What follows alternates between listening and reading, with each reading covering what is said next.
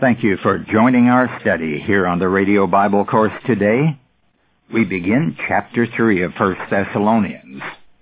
And reading from the first verse, "Therefore, when we could bear it no longer, we were willing to be left behind at Athens alone, and we sent Timothy, our brother and God's servant in the gospel of Christ, to establish you in your faith and to exhort you, that no one be moved by these afflictions. You yourselves know that this is to be our lot. For when we were with you, we told you beforehand that we were to suffer affliction, just as it has come to pass, and as you know. For this reason, when I could bear it no longer, I sent, that I might know your faith, for fear that somehow the tempter had tempted you, and that our labor would be in vain." This chapter begins with a "therefore," and because of that reason it would have been better if this were not a chapter division, because it is related to what Paul has said before. Paul is continuing the subject which he was discussing, and that is his great concern for the Thessalonian Christians. The end of chapter 2 talked about how they were his great desire, and how, if he had anything to boast about, it would be their faith in Jesus Christ. Now, he gives us more of the deep feeling that he had for these Christians here in these opening 5 verses of chapter 3. Timothy apparently had followed Paul to Athens, a fact not mentioned in the book of Acts, and then Timothy was sent back to Thessalonica by the apostle to find out how they were bearing up under the persecution which was certain to follow.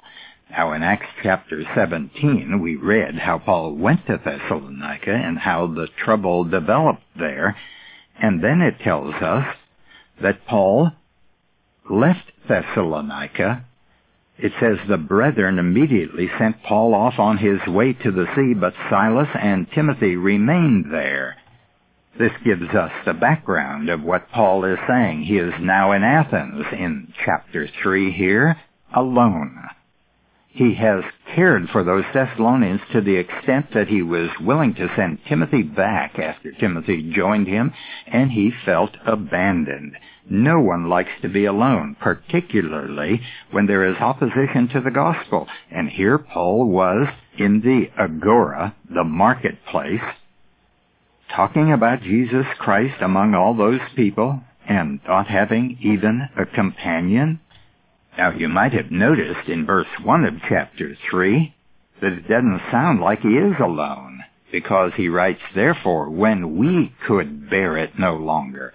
That's an editorial "we." That's common in writing. Instead of saying, "when I could no longer bear it," generally writers say "we." So it's an editorial "we." He was alone. And he was not used to being alone. Wherever Paul went, he had companions. Take a look, for example, at Acts chapter 20, how many men were accompanying him on his journey. I'm reading from Acts 20, beginning with verse 2. "When he had gone through these parts and had given them much encouragement, he came to Greece.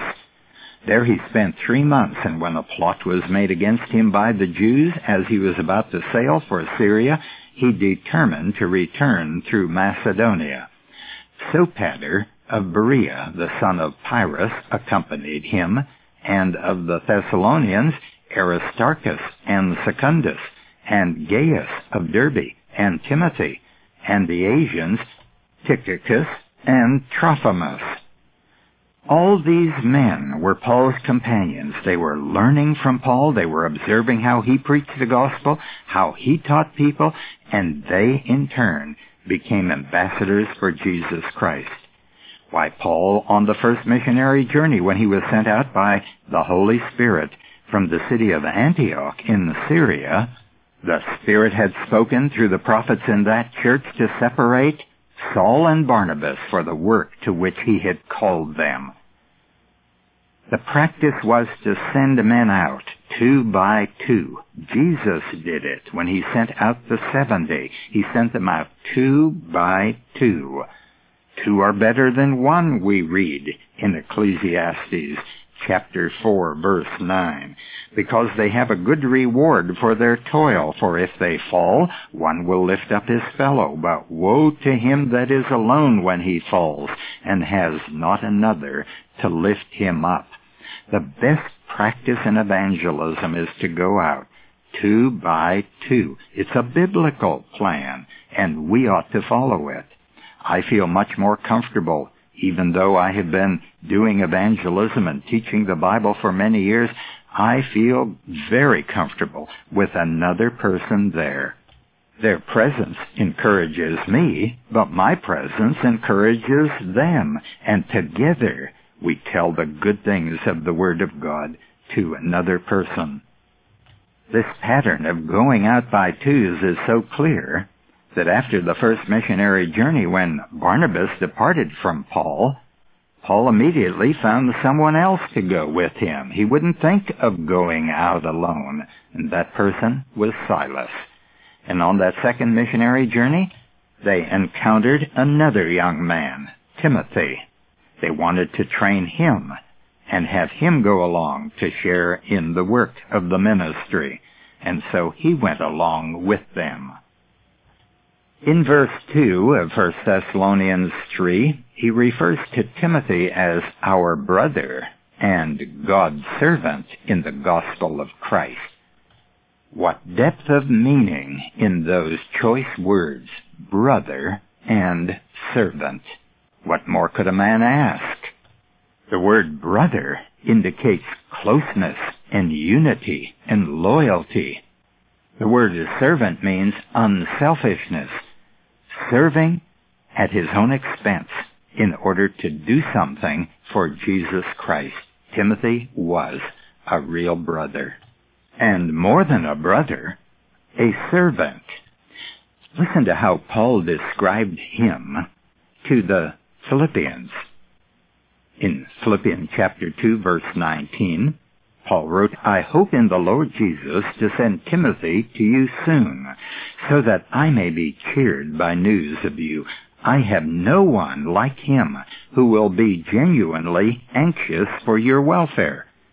They all look after their own interests, not those of Jesus Christ. But Timothy's worth you know, how as a son with a father he has served with me in the gospel.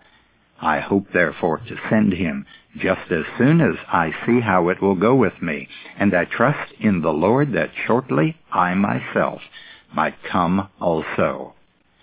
Notice he said, Timothy is unselfish.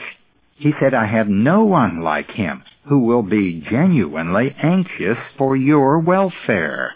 No one? Well, practically no one. That's a generalization because most Christians are selfish.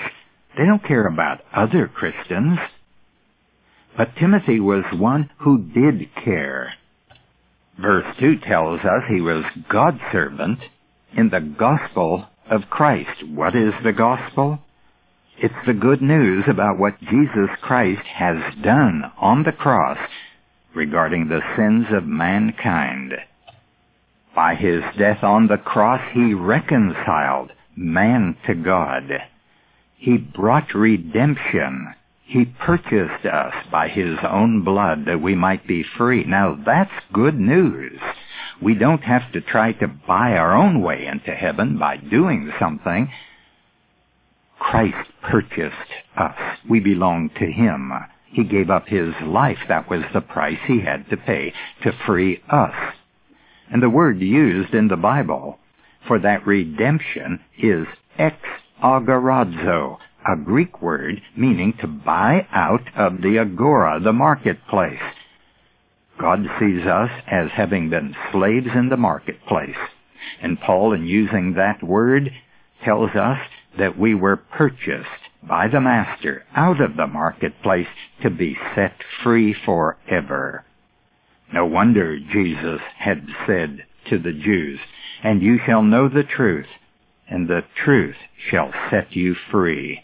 There is a freedom that comes with our redemption. God isn't in the slave business.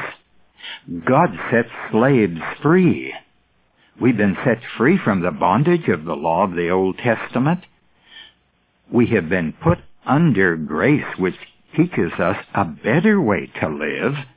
And because we are sons instead of slaves, God puts us under grace, not law. But how can grace control slaves that have been set free? Here's how. Titus 2:11, "For the grace of God has appeared for the salvation of all men, training us to renounce irreligion and worldly passions, and to live sober, upright, and godly in this world." You see, grace is our teacher. That's God's plan. He has a better way than the law. Furthermore, because of God's grace, we have a desire to serve Him and to live godly lives. You can't explain that to some people until they have come to God and understood how good God is to us. Now, returning to verse 2, why did Paul send Timothy back to Thessalonica? It tells us at the end of the verse, "To establish you in your faith, and to exhort you that no one be moved by these afflictions," referring to the persecutions. But notice, he sent him to establish them in the faith. Not in tradition, not in religion, but in the faith. What is their faith? Their faith was in Christ. It's that body of truth which was given by the Lord Jesus to His apostles, which was passed on to their disciples, and which has come to us in the New Testament epistles. There is a whole new body of truth which Israel did not have. It's called the faith. And once the faith has come, Paul wrote to the Galatians, we are no longer under a custodian, referring to the Old Testament law system. It's that whole new body of teachings that tells us what God has done for us and what God wants us to be as His children. So, Timothy was sent to strengthen them in their faith. But why this concern for strengthening them in their faith? It's because of false teachers. The Epistle of Jude tells us about the concern that he had for those early Christians. He wrote appealing to them to contend for the faith, which was once for all time delivered to the saints, because he said there were some men who secretly gained admission into the church, ungodly persons who pervert the grace of God into licentiousness and deny our only Master and Lord, Jesus Christ. Do men deny Him today? They do, if they don't preach Him. And now I want to call your attention to something that will help you with problems in prayer. It's our 4-tape series on understanding prayer.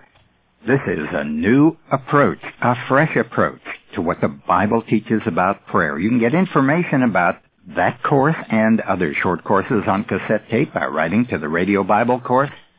Until tomorrow, this is Nick Calavoda reminding you that the word gospel means good news. Our address is Radio Bible Courses, Post Office Box 14916, Baton Rouge, Louisiana, 70898. The website is rbcword.org.